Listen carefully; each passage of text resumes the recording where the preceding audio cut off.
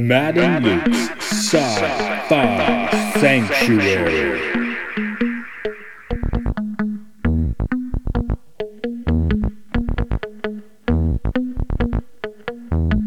The year is 3013. The galaxy is scintillating in the mellow light. Two galactic pilgrims seek out vistas in the samurai future to bring forth the unity of the cosmic shaman. Opening the door of the pantheon of mystics, the evil sorcerer wizard powers the engine of science, seeking to forever alter the sacred balance, traveling on effervescent balls of summer fire. This week, Fermat's Room.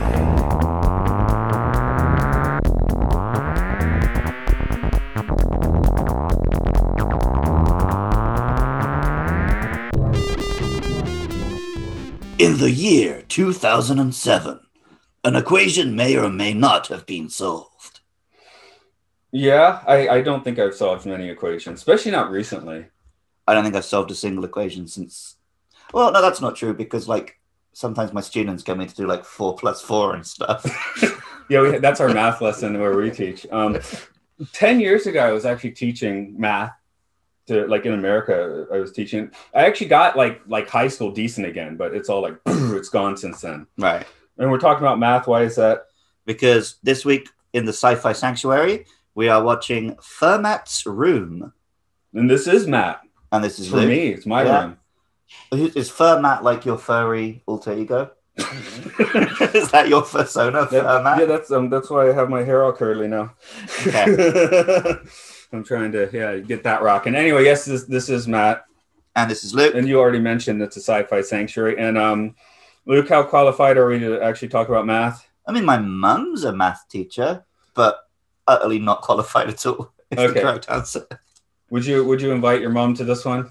No. Okay, so we invited some different mathematicians. They're in North Carolina. Professors. And sorry, there's so many UNCs. Which one is it? We're actually at Wake Forest. Wake Forest. There we go. Okay. Not a UNC. I have to remember all these crazy Japanese universities now because I have students trying to get into them. But we have Sarah Mason and Jason Parsley. Hello. Hello. Hi. So, at this point, we usually get to talking about how we first got into the movie. And I had sent suggestions. I think I sent Pi, Imitation Game, Beautiful Mind. You chose Pi, which was the most disturbing of the three, which was interesting. And then came back, is it Pi or Fermat's Room? I'm like, what's Fermat's Room? We should do that then, because it's, completely new. So, yeah, to me, it was kind of like one of those art house films that you kind of get blindsided by and tends to stick in the mind for a while. I guess it's a little Cube-like as well, but I never saw Cube, so that doesn't matter for me. And Luke, this was also your first viewing, right? Yeah, so I put it on last night while I was at the gym, thinking all right, I'll get through this film. I'll watch 30 minutes now. And actually, I was really into it. I came home and finished it there and then because it was surprisingly a really enjoyable film. But yeah, I'd never heard of it until you told me to do this. And every time I put it into YouTube, I couldn't remember if it was Fermat's Room, Fermat's Theory, Fermat's Cube.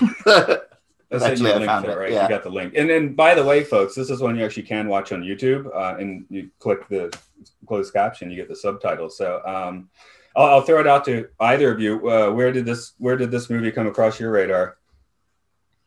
Honestly, we thought about Pi, but we had both seen it before and it's super depressing. And I can't do any more after watching The Handmaid's Tale. I'm just done with that for a while. So I just looked up what were some movies that had math in them. And this one kind of looked intriguing. We saw Cube. We were trying to find something since it was Sci-Fi Sanctuary. Good Will Hunting didn't seem like it quite fit the bill.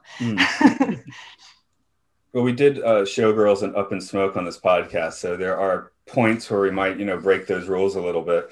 But so I'll throw the ball out to either of you then. For I guess this is everyone's first impressions today. So I might echo Luke. I was envisioning a movie that might be hard to get through. I was telling Sarah, we've got to watch this by the time we do this interview. So maybe we'll watch like a third of it one night, and if it's tough, we'll come back and finish it off on another night or something.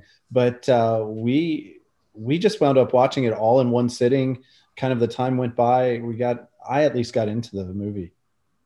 It's actually kind of shocking that we watched it in one sitting, because even with TV shows, like we can't get through more than like 20 minutes at a time. So it was impressive. Yeah, we're kind of the epitome of overcommitted people with kids, 2 jobs. Life's just going by a little too fast, even with a pandemic going on. And so our viewing habits are irregular at best. No, I'm notorious for doing 20-minute chunks as well. This one get the 2 view stamp of approval from me. So it did take 2 nights, but I mean, I usually start at like 11 or 11:30. So, and it can interrupt my time strolling through rice fields at weird times of night. So, but yeah. So, okay. That's interesting. Cause it really is out of nowhere then. That's kind of interesting. So just serendipitous stumble into a film for once. Luke, you want to? I had never heard of this film until a week ago, and I think with the 4 of us, we might have doubled its YouTube views. Yeah, it's one of those. So afterwards, I put it into IMDb, and it's one of those films that's got like a 6 from the critics, but like 80% from users. So I think people do just keep stumbling onto this film and being like, "Oh, this is actually not bad." Yeah, it's kind of fun. And I think that we can get into the math in it, but it was some classic like type of riddles and stuff that if you pause it and think about it, it was kind of fun to kind of go through there. And yeah, it was kind of neat. It was engaging for sure. One thing I was thinking, watching the movie is, are these more, would you, as math folks, would you say this is more like logic puzzles or actual, math stuff? Yeah, most of them I would teach in a kind of low-level math class that dealt a lot with logic puzzles. And some of these things I have even taught to freshman, sophomore students. But without the the death crushing threats. Well, that's just college. Okay. It was more metaphorical, the crushing and the death. Yeah. It's a D grade death. I don't know. I think what was I? I was a C math student. How do British grades work anyway? You go ABC? Yeah, we go ABC. Okay. How are your math scores? My math days. Oh, right. I mean, my mum was, like I said, my mum's a math teacher. Oh, right. I wasn't getting away with less than an A. Okay. But I dropped it at the earliest age I was allowed to drop it. Okay. I don't like subjects with right and wrong answers. I like subjects where I can bullshit my answer, because then I don't have to study. Oh, right. I aced that sort of thing on some of my tests. Yeah. I think I never took a university math course. I went through the whole thing without doing it once. Interesting. Luke, you want to give us that summary then? Yep.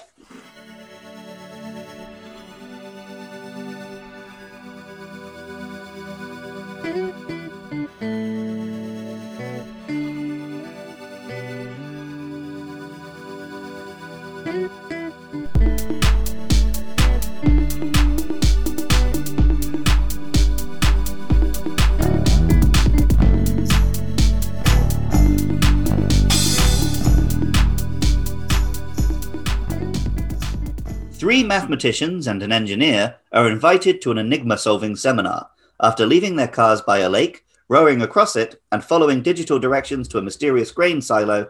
They find themselves in Fermat's room.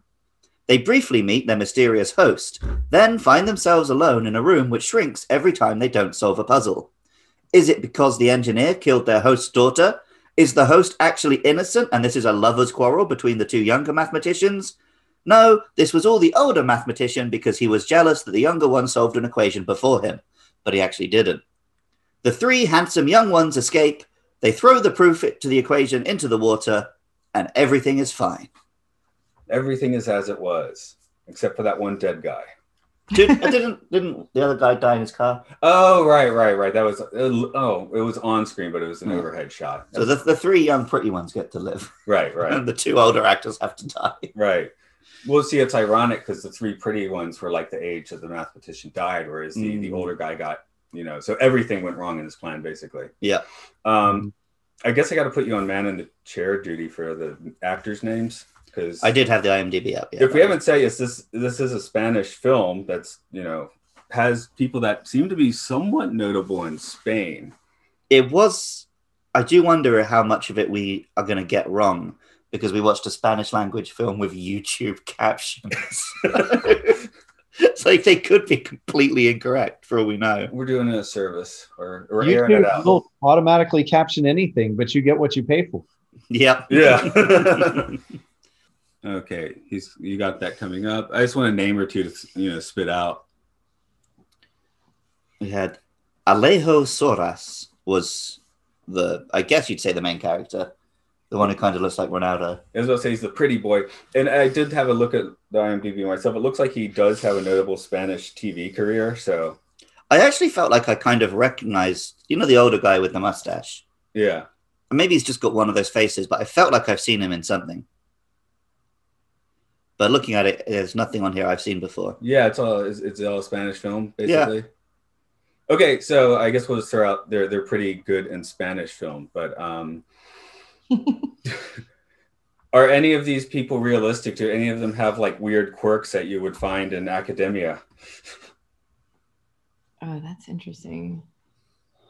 I mean, I could say the engineer felt very engineer-like.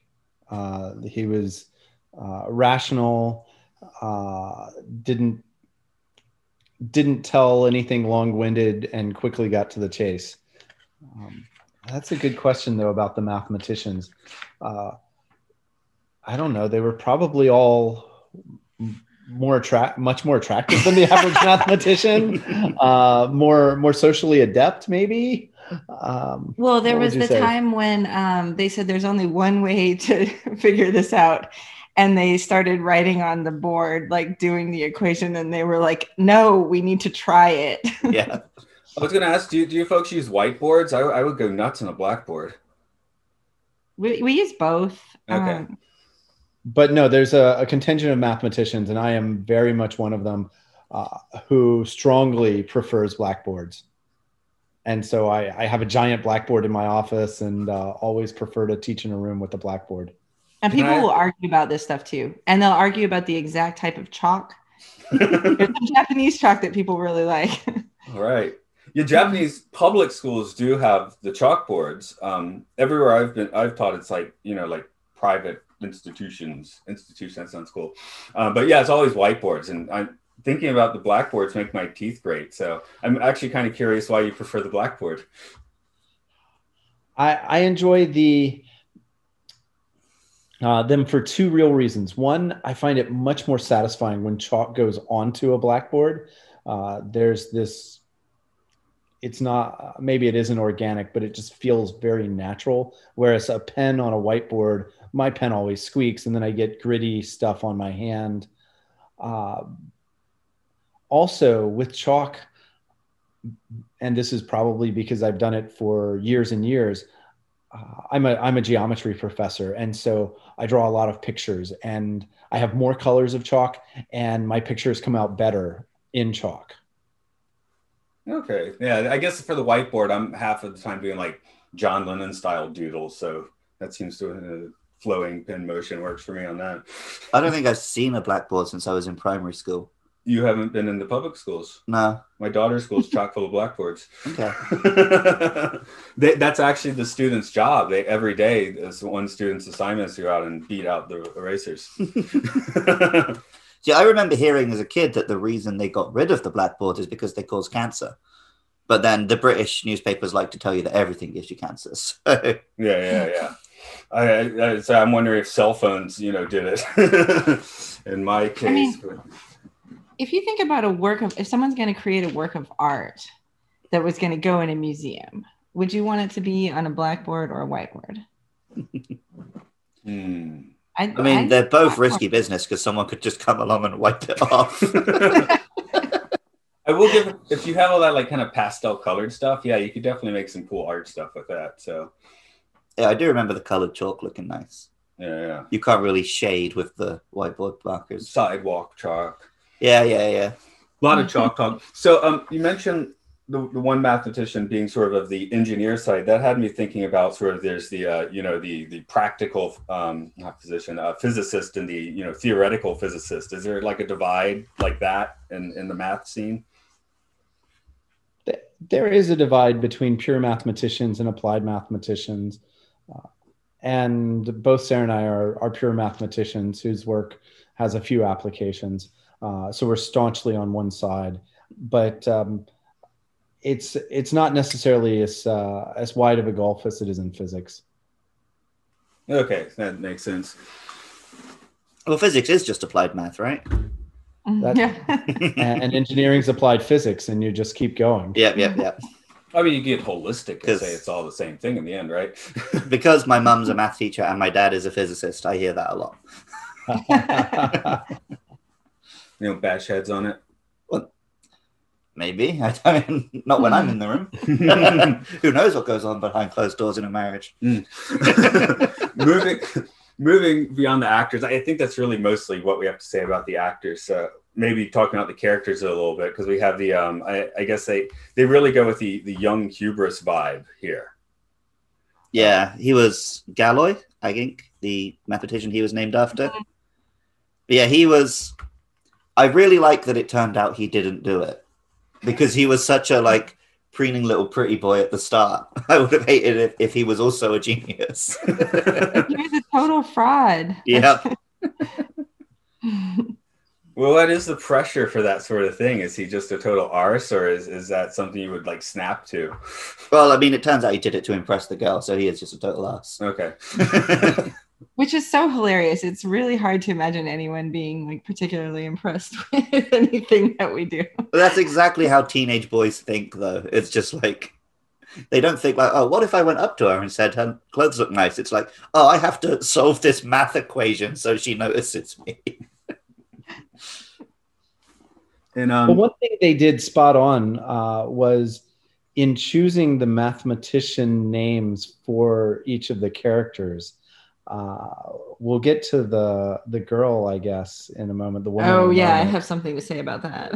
Yeah, but so the main character was named after this French mathematician, Évariste Galois, whom every math grad student learns a lot about. He did some very foundational work, but he died extremely young in a duel, which I think they mentioned in the movie. But it's one of these stories of mathematics meets kind of a rock and roll lifestyle that just doesn't really happen much at all. Depends on what you mean by rock and roll.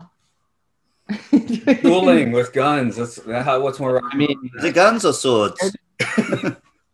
Yeah, was it a gun duel or a sword duel?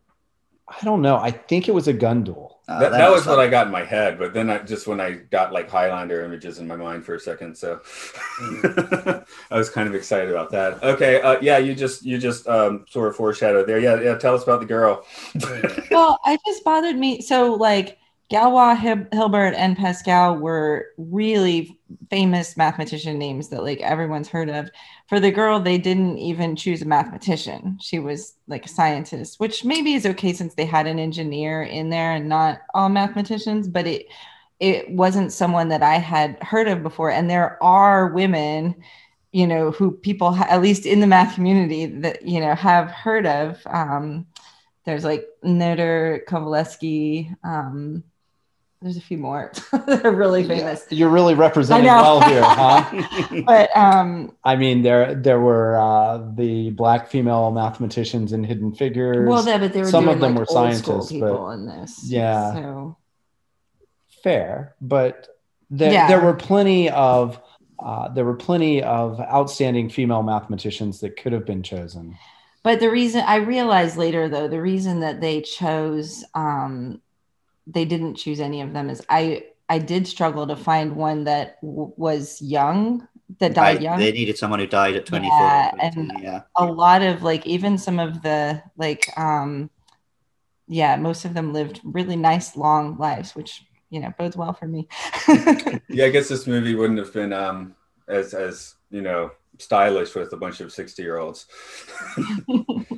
Would have been Yeah, and probably if they limited it to female mathematicians from before 1900 who died in their mid-20s, they might not have found anyone. Right. Yeah. And so I can see how they wanted that plot point. So that's how I got okay with the Right. with it. So that's why we had. Okay, so it's the branding that got you wrong. What is the more Pascal was the more engineer-based guy? Pascal was the engineer. Yeah. Okay, obviously, And that fits him because both Galois and Hilbert were very much mathematicians through and through, and Blaise Pascal was more of a man of math and science. And our mathematical jigsaw is named after Hilbert. Okay, you might have to hit us up on that. I don't know, maybe not Luke. I don't know. I don't know. Okay. All right. So David Hilbert was probably at one point in time the leading mathematician in the world. And he assumed this senior statesman role. And so it's kind of natural that the old established mathematician in the movie garnered his name.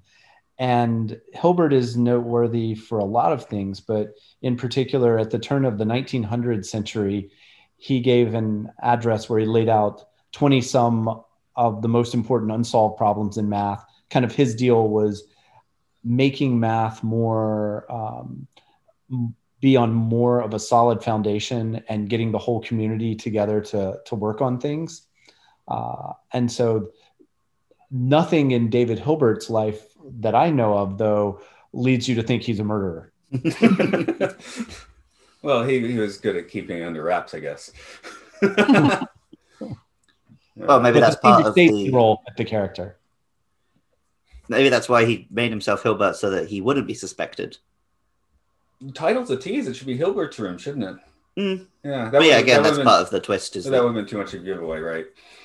Doesn't roll off the tongue as well either. So then, yeah, we do have Fermat, our fifth, who we think briefly is the bad guy, but is actually a victim. He's kind of this adorable little old man, so I was glad he didn't turn out to be our arch villain. Kind of a bummer the way he died, though. Yeah, that was a shame. What's that? Well, in the movie, right? Yeah. Okay, I thought we were talking about the actual Fermat. Horror movie death. I have no idea how he actually died. No. I think he lived to I guess the appropriate age in the movie. Yeah, 60. the age of that dude. Again, I'm going to toss the ball your way about talking about the actual Fermat for a bit. Yeah, so he was French, Pierre de Fermat, to give the French pronunciation, and he was very noteworthy at the time. Even it was unusual. He was, I think, a lawyer. Is that right?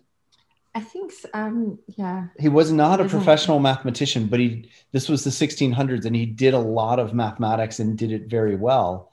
So he proved a theorem in number theory, prime numbers, and so forth, that's now called Fermat's Little Theorem, because Fermat's last theorem is what he's famous for. This says, if you generalize the Pythagorean theorem, x to the n plus y to the n equals z to the n, can't have any known integer solutions for n greater than 2. This was a huge unsolved problem, probably one of the two biggest math problems that's been solved in my lifetime. And it was solved, I remember, it's one of those things where, strangely, because I'm a mathematician, I remember exactly where I was when I heard it was solved. I wasn't a mathematician even then, but I was on campus doing some summer research for one of my professors, and then one of the grad students came in.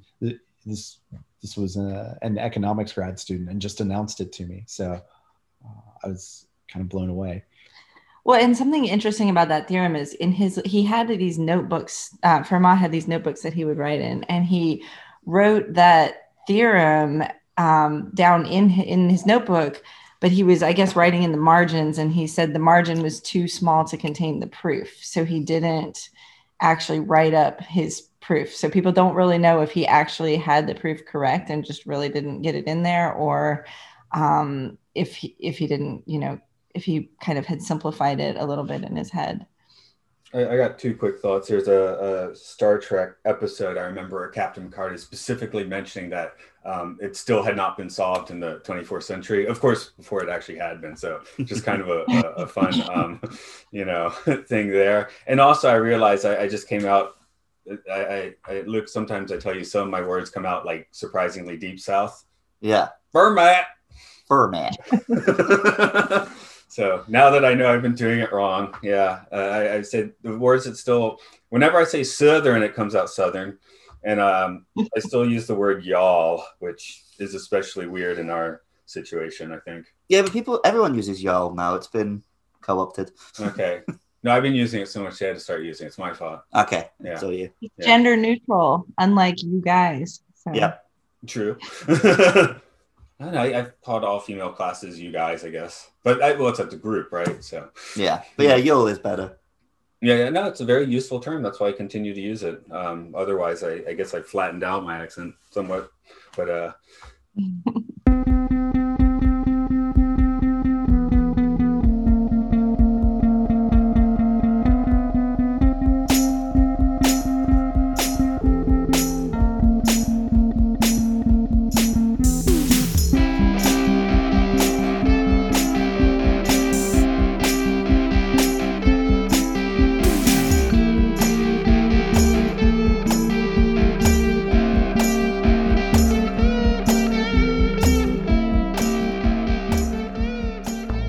So speaking of unsolved theorems, the film revolves around Goldbacks. Still unsolved. Yes. So at the end of the film, they throw it in the water and he says, oh, look, the world is unchanged. But I seem to recall this one actually is quite important for computer security or something like that. It touches number theory, which does show up a lot in computer security and encrypting information. The standard algorithm that's used on your computer, you log into your bank, you tell them what you want to do with your money, and assuming nobody's hacked in, it's all secure. The algorithm that's protecting it is based on prime numbers and trying to multiply two really big prime numbers together, and then daring anybody to figure out in this, say, 100-digit number, which two prime numbers you multiplied to get it. Right. What I'm going to guess is he probably has a photographic memory, quickly memorized the thing, and then tossed in the water. That's a perfect crime. From Oz Room 2, the photographic memory. I like it already. And then he creates Bitcoin. That's still like the... Then he really would be a supervillain. Yeah, really. he was the real villain of the movie, I guess. I've never been in an escape room. I don't think I enjoy an escape room. Has anyone done one of those? I've actually created one. So the Museum of Anthropology at Wake Forest, the director wanted to make a anthropology-based escape room where we made questions and activities kind of based on the exhibit artifacts. And we got our students together. We actually had he had a first-year seminar on something related to the museum, and I had a first-year seminar on puzzles and games. So I teach a first-year seminar where I, have students use math to solve puzzles, and like I teach them how to count cards, blackjack and things like that. And so we got those students together into groups to come up with problems using the artifacts, and then we made it into. We had some of the students from that class stayed on and worked with us over a summer to develop an actual escape room for the museum, where people that visited the museum on campus could go in and like do the escape room on it. It was really fun. And so in the process of prepping for that, we went to a really bad escape room in town that was at a like rundown mall. And it was a zombie apocalypse, and they like poured water on us that was supposed to be the zombies throwing up on us. And we had taken this class of students, so 2 classes full of Wake Forest freshmen, to this escape room, and they were terrified out of their minds. It was all dark, and it just felt like a place where you really could have some serious bad things going on. And I remember one of the athletes like grabbing my arm and saying, "Don't leave me, Dr. Mason, stay here with me right now." So it was an experience, but the anthropology one was quite tame and a lot of fun and a little bit hard. I was going to be like, how can you solve it? But is it still there? It's not. It was an exhibit for maybe about 6 months. And basically it was really cool. Like, you had to kind of interact with the exhibit to understand, like you would learn something about the exhibit while you were solving the problem. And so there were certain things with, there was like a map, like to give just one example, there was a map that was showing migration patterns, and then you use that to trace out on an iPad, you know how you have the little dots and you make a little pattern to unlock the iPad. Yeah. And so it was things like that. Okay, cool. Yeah, I was thinking, I had a dream escape room like a few months ago. I mean, it was in my dream, right? It was our company party, but it was the crazy dream version. It was a black room with flashing images of the War of 1812 in black and white. And I had to like find the door or something. I mean, of course it doesn't make sense as a dream. Did you go to a Sensical one, Luke? I've never been to an escape room. So where my brain kept going in this was like to video game equivalents. Mm-hmm. Do you know Professor Layton? Oh, yeah. This whole film really reminded me of Professor Layton, the old DS game where you've got like this Victorian gentleman and his child sidekick and you solve a mystery. But he's constantly, this reminds me of a puzzle. And then you have to do some classic little logic puzzle. And a few of them I'd seen in there before. Kind of maybe want to go and replay one, actually. Yeah. See, you got my gaming knowledge spot. Yeah, they're DS games. I'm not a gamer except for DS. I had a few years where I was always on trains or in taxis, and I had a DS. So yeah, it made me want a version of this film where it's just a little less dramatic and you can just take your time and enjoy all the puzzles. I wonder if the version of this now, we're being on Zoom, it'd be like all the characters on Zoom and they're in their own rooms with like 4 hydraulic presses on like each of the rooms. Yeah, trying to solve each other's puzzles. But... yeah, and then having like a completely separate Zoom call with the problems, and then it turns out the bad guy who's behind it all, he's just sat in front of a green screen. His room's not shrinking at all. Hey, okay, that's interesting. Jason, any escape rooms for you? Did you try Sarah's? No, I didn't. The reviews were so stellar that I really did mean to get over to hers, but point of contention there. Yeah. Thanks for bringing that one up. But, oops. No, I mean, for me, I don't. My mom did it though. My mom tried it with me. Okay. She didn't escape.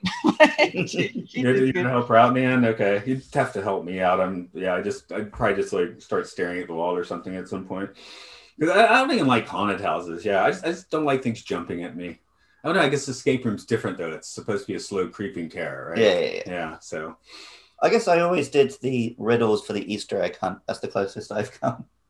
The riddles for the what Easter egg hunt? When we do an Easter egg hunt in my family, there's a series of riddles that you follow, and eventually you find all the Easter eggs at the end. Oh, okay. No, my folks just sent me out in the backyard. Yeah. Or something. Well, my mum used to write them until I got old enough that I could write that one. So then I used to write them. Before we get too deeply into the math, there's the design here. What I do like, it's a very David Lynch room. Looks like that Twin Peaks room a bit. What I really liked is it had the pattern on the walls, which showed you exactly how the room was shrinking. Yeah, the credits have that, because when the credits are playing, I was like, are they trying to teach us geometry? But it's like, okay, there actually is some, mechanics here on how this works. But it's like a little bit of foreshadowing. The wallpaper pattern is the 4 interlocking walls. I forgot to get my notes in front of me, but at some point I was like, is this just the feature film version of the Star Wars trash compactor scene? It was very trash, especially when they're starting to put the piano in between it and stuff. Yeah, and the bookshelf, all that. So it definitely brought that to nothing, grabbing people from underneath like in Star Wars, but it really bothered me, speaking of the piano one, that they didn't like just go ahead and solve they knew the answer, but they're like, no, let's wait and see what happens when Right. do you know what I'm talking about? When they like let it go ahead and press because they thought it might stop, like they thought their plan was going to work. Like, why not just go ahead and prolong your time? Like, you can test out your theory when you have to. Yeah, it's like a few months ago we did Tenet. I said Tenet rubbed me the wrong way at the start by curb stomping a cello. So Tenet. I always want to say Tenet. Well, that's what the signs say all over the place in Japan, right? All the empty buildings. Tenet. In katakana, I can at least read that. Okay. I did like later, though, when they tried to plan with the bookcases, he's like, okay, we've got the solution, but let's at least finish our minute to buy us time before the next puzzle. Mm-hmm. That was fun. But then he went and threw the PDA into the books, so he lost all the brownie points he got for that one. No, maybe he knew he was going to do that, so he was just trying to, lessen the blow a little bit.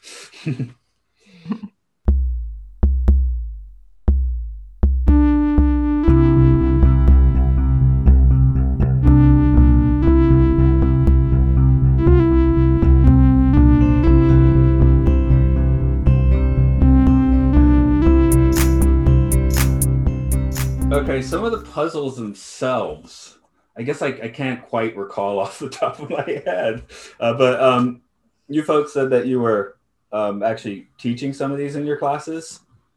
The one that stands out to me on that the most is it's a variation on something called the Knights and Knaves. So you enter a land where everyone is either a knight, which means they tell the truth at all times, or a knave, which means they always lie. And they may say something and you have to figure out what happens. I believe in this problem, was this the two paths one where you... Yeah. One door is freedom and one isn't. Yeah. And so that type of problem, I think Marvin Gardner wrote, who's someone who has a lot of like books about like mathematical based puzzles and that sort of thing, like recreational math. I have a number of books that have different questions like that I talk about when I teach logic to my what's called discrete math, which is discrete versus continuous. It means you have like integers like 1, 2, like counting numbers rather than real numbers and fractions and all that. But we talk about logic and proofs and that sort of thing. And that's kind of a starting point. And there's lots of different, fun questions like that, where you have to figure out what they're actually telling you or who did it or that sort of thing. So it's that type of problem I do with my students a lot. Another one of the puzzles that I've taught to students, I forget the exact context, but they had a 4 and a 7, and they needed to make some other number, maybe 3. Like the liquid. They had to make it. They had to measure 9 minutes. Mm-hmm. With a 4 hourglass and 7 hours. Yeah, with the 2 hourglasses. And not only have I taught this, but since this is a movie podcast, that same puzzle had shown up in a blockbuster hit. Yeah, Die Hard. Die Hard. And so I've actually shown that clip. And where my mind went was I immediately started imagining Bruce Willis and Samuel L. Jackson in this movie. Yeah, very different movie. I don't think I could buy Bruce Willis being that sharp on the numbers. I could believe Samuel L. Jackson as a mathematician. That's why I didn't bring him up. Throw some glasses on him, sort of that like unbreakable look. Yeah. You could buy him there, but Bruce Willis. When has Bruce Willis ever played a smart guy? And Die Hard with a Vengeance. Yeah, I mean, it took him ages to solve that puzzle. We did press pause to solve the puzzles rather than give ourselves the minute. Mainly because we didn't want to miss the movie while we were solving them. Right, yeah. But that might be one point of contention from a mathematical viewpoint. Rarely, even though in an elementary school and high school, you're always given timed tests for for mathematicians, time is rarely so urgent. We like to sit around and think for a long time about things that maybe don't have as easy of answers as some of these logic puzzles do. So the 1 minute timer was very pressure filled to me. It was a film that you felt that pressure. Like, it was very fast paced. You had the room shrinking in real time. So it was a very tense movie. It did pull that off. You end up having dreams about that test you didn't study for the night after. I mean, I have dreams now where it's like I haven't done my homework or studied for a test. I'm like, oh, I haven't gone to school for 15 years. Like, why am I dreaming about it? Well, you spent a lot of time doing it, and it was the same thing every day, right? It tells you that there's something wrong with the school system if it's giving me that much anxiety this long after. I was sort of thinking, where's the line between like a mathematical logic problem and a Zen koan? A Zen riddle. I mean, it's whether there's a solution, right? I think it's the... Yeah, but some of the math problems, again, Fermat wasn't solved until recently. So before it's solved, is a Zen koan. I guess Goldberg's. Did you ever think about it or anything? I don't know. Wrapping your head around an impossible thing, does that have a different thought process? I was going to say there is definitely a line where mathematics just leads into philosophy of thought, and so it's not so far away to get to the Zen koan, but mathematics is always grounded in being able to answer questions like this, or at least state what your assumptions are and where things are going. And so we do arrive at logical paradoxes in math, but I guess the question I'm thinking is, how often stewing on one of these things would your mind sort of get in the zone? That's what a Zen koan's supposed to do, like kind of like get your mind like outside of itself, right?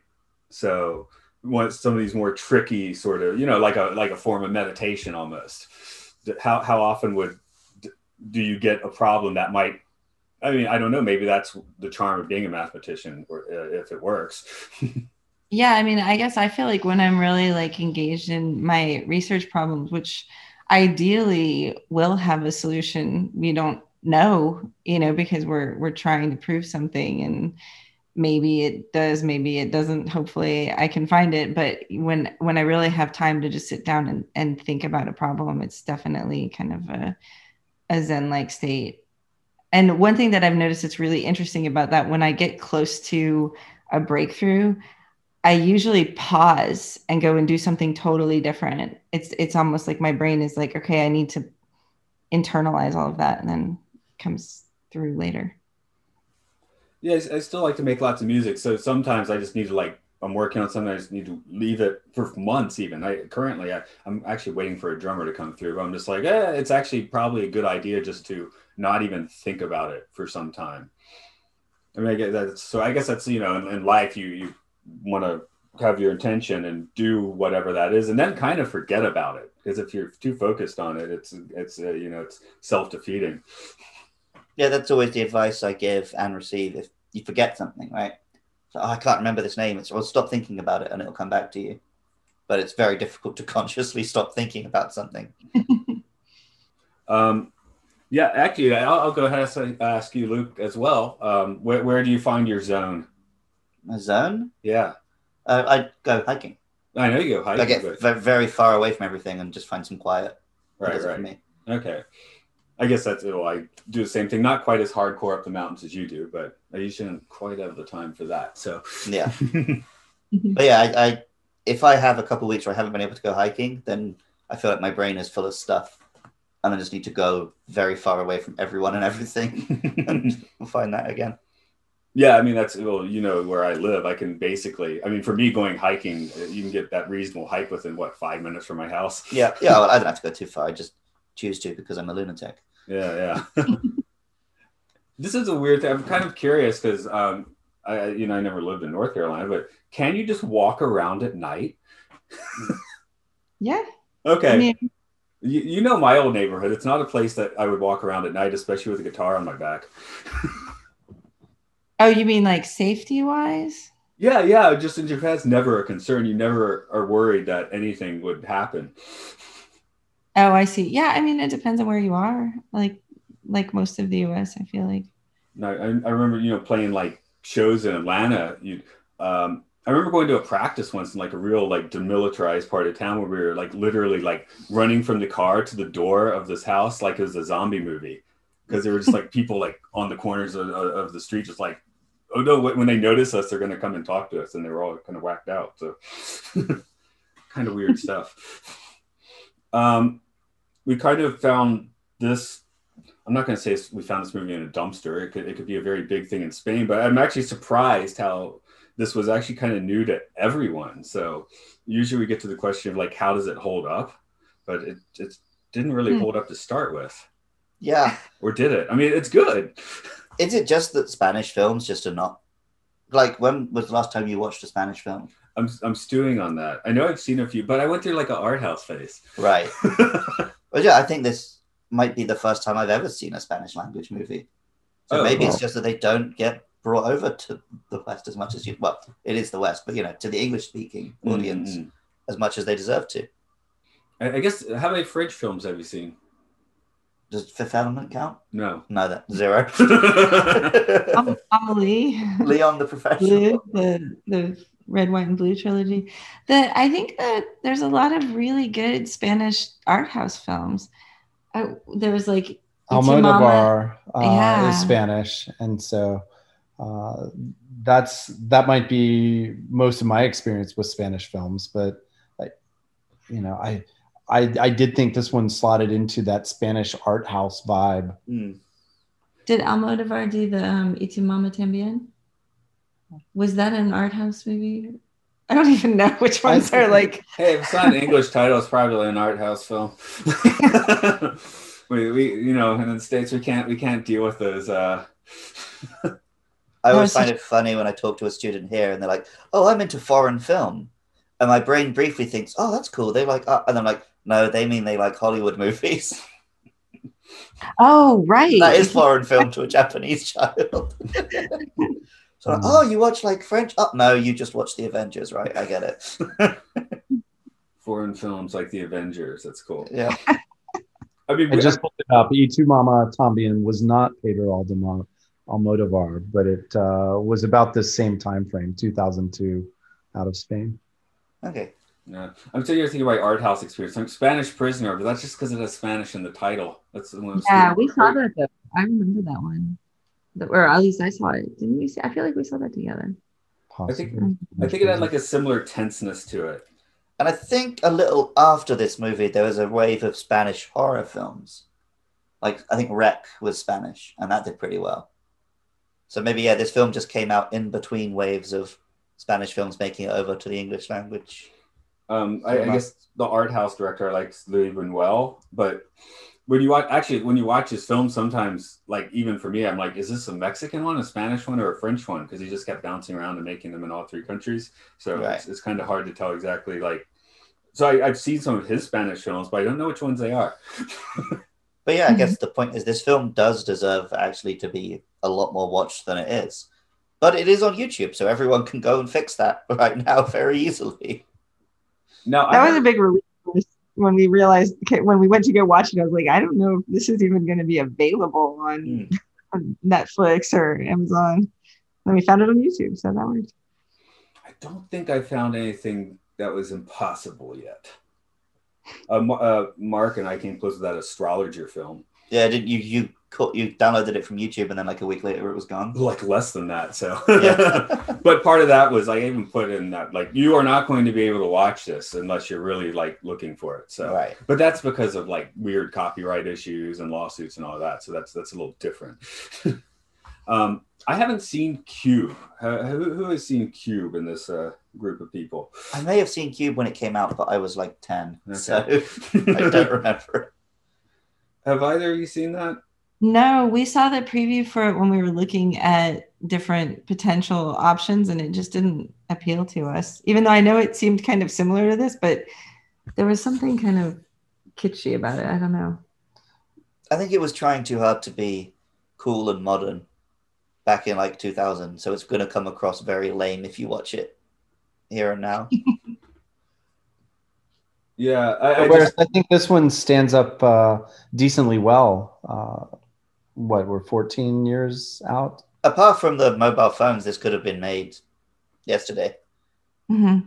Those were charming phones, though. Yeah. I thought maybe it was just like, oh, this is what phones are like in Spain. 14 years ago. Yeah. Because it's what they're still like in Japan for a lot of people.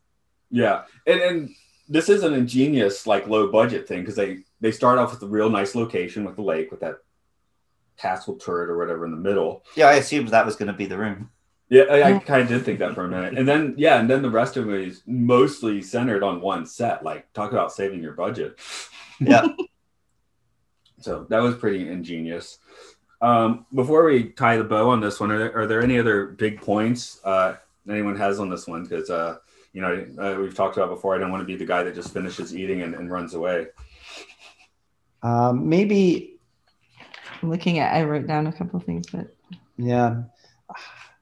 Maybe to put this problem that they had the proof of and then threw away into the water in context, Goldbach's conjecture, they called it the most difficult problem in the history of math. And well, math is a subject filled with hard problems. So that's definitely up for debate. And most people would probably disagree. But what is really cool about it is it's a problem that's easy enough to explain that you really could imagine this young, handsome mathematician explaining to a couple girls that he's trying to impress out in the opening scene.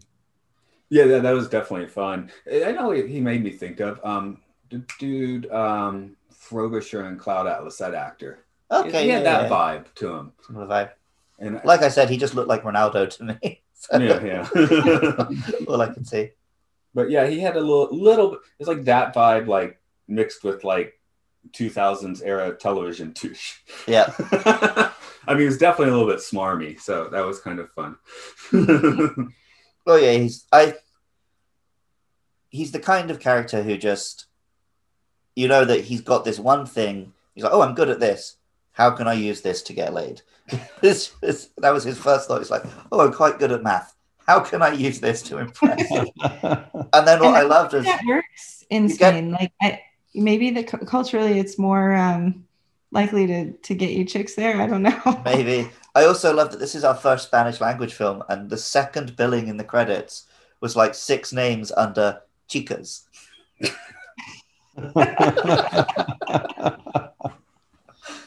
That's how it works out sometimes.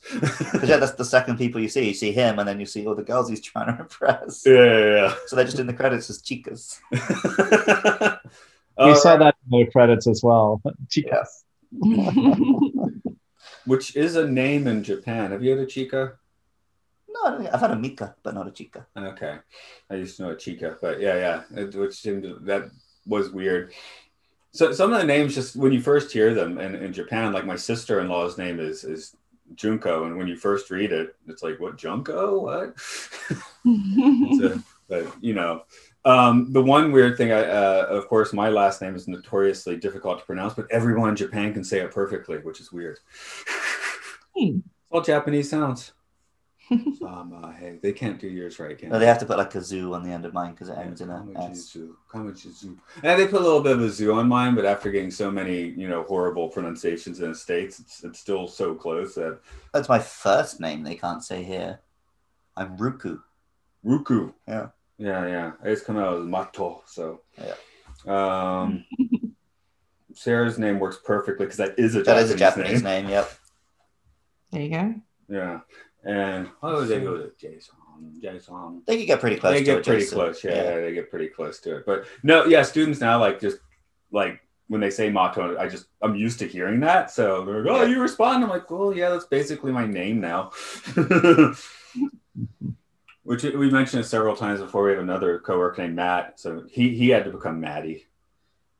I said I changed my name. I could go with like Zahn or something. That would have been cool, but no, he's Matty. and now he tells stories about himself as Matty. Apparently, it annoys his wife because he calls himself Matty at home. Why are you calling me that? Do something else. Getting this one into the garage, I guess. Okay. Crush it down into a cube. Crushing it down to a cube. Yeah, see, I'm just not on the spot, am I? Can you tell folks kind of what you're up to currently, I guess? I guess you're not like, we're bringing you in for the math, not for the internet presence, obviously. But what are you up to? This would be the plug, and if it is a plug, that's great. But what are you doing right now? What are you doing now? What's your summer gig? Yeah. You want to talk about your professional life? Yeah, I mean, basically the same thing I've been doing for a while. Okay. No, I mean, the summer is nice because it's our opportunity to just really focus on our research and make some progress. So I'm finishing up a collaboration with someone from New Zealand where we were supposed to go and visit, but of course the pandemic kind of killed that. But yeah, you just had a research meeting this evening. Yes, that's true. Every week. So I work on, Sarah counts things, and I work on geometry and how shapes fit in space, called topology. In particular, I tie rope into knots and study the math behind it. So I'm heading into a year-long sabbatical to just focus on my research. But during the pandemic, I made a full set of videos for students, not just my students, to watch. And so I'm pretty excited about those Cool. on all how to learn calculus. And so that's my internet presence right now. Yeah, so if anybody's listening, you can go and learn calculus from his videos. Oh, I'll make sure to include the link. Yeah. Do you know the link by chance? Let's see. If you go to my webpage, which is wfu.edu / it's one of these academic addresses, PARSLERJ / calculus. It's there. Okay. Well, anyway, I'll include that in the links then. Yeah.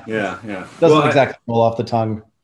No, see, I make Luke say all this because I just start stuttering when I have to do pluggy stuff anyway. Is that my cue? That's your cue. Okay, well, if you enjoyed this podcast, you can find it on Twitter at MLSFSPod. We're also on Facebook, YouTube, Apple Podcasts, Spotify. Just search Matt and Luke Sci-Fi Sanctuary. And if you want to throw us $1 a month, hear episodes as soon as Matt's done with them, you can go to patreon.com/podcastio. See, it was so slick. I know, I hate myself. Okay, well, thanks for joining us tonight. And actually, for introducing this one, because it's a cool movie. So, I mean, you stumbled into it, then you sent it our way, and hopefully a few other people might be interested. It's a nice, taut thriller. I like it. So yeah, I'd have gone the rest of my life without seeing this film. So thanks. Yeah, I think without this request, we wouldn't have found it either. No. So I had never before this actually Googled movies with math in them. Okay. Okay. Yeah, all I could think was Pi. And to be honest, I think maybe I wasn't that. We're going to do Pi at some point, but yeah, that wasn't. I remember it being pretty disturbing. For the longest time, I thought you were talking about Life of Pi. Yeah, I know. I've had a few people. That's a great book. Yeah. I never saw the movie. Was it good? It was Okay. good. The tiger looked good. Yeah. book was better. Oh yeah, the book I think was a lot better. Okay, I haven't read the book on that, but I had a point to make. It went away. Let's see. This movie. Stop thinking about it. Okay, how are we getting out of this room? We're going to tear you up and throw you into the lake. All right. I'm going to hit stop on that recording.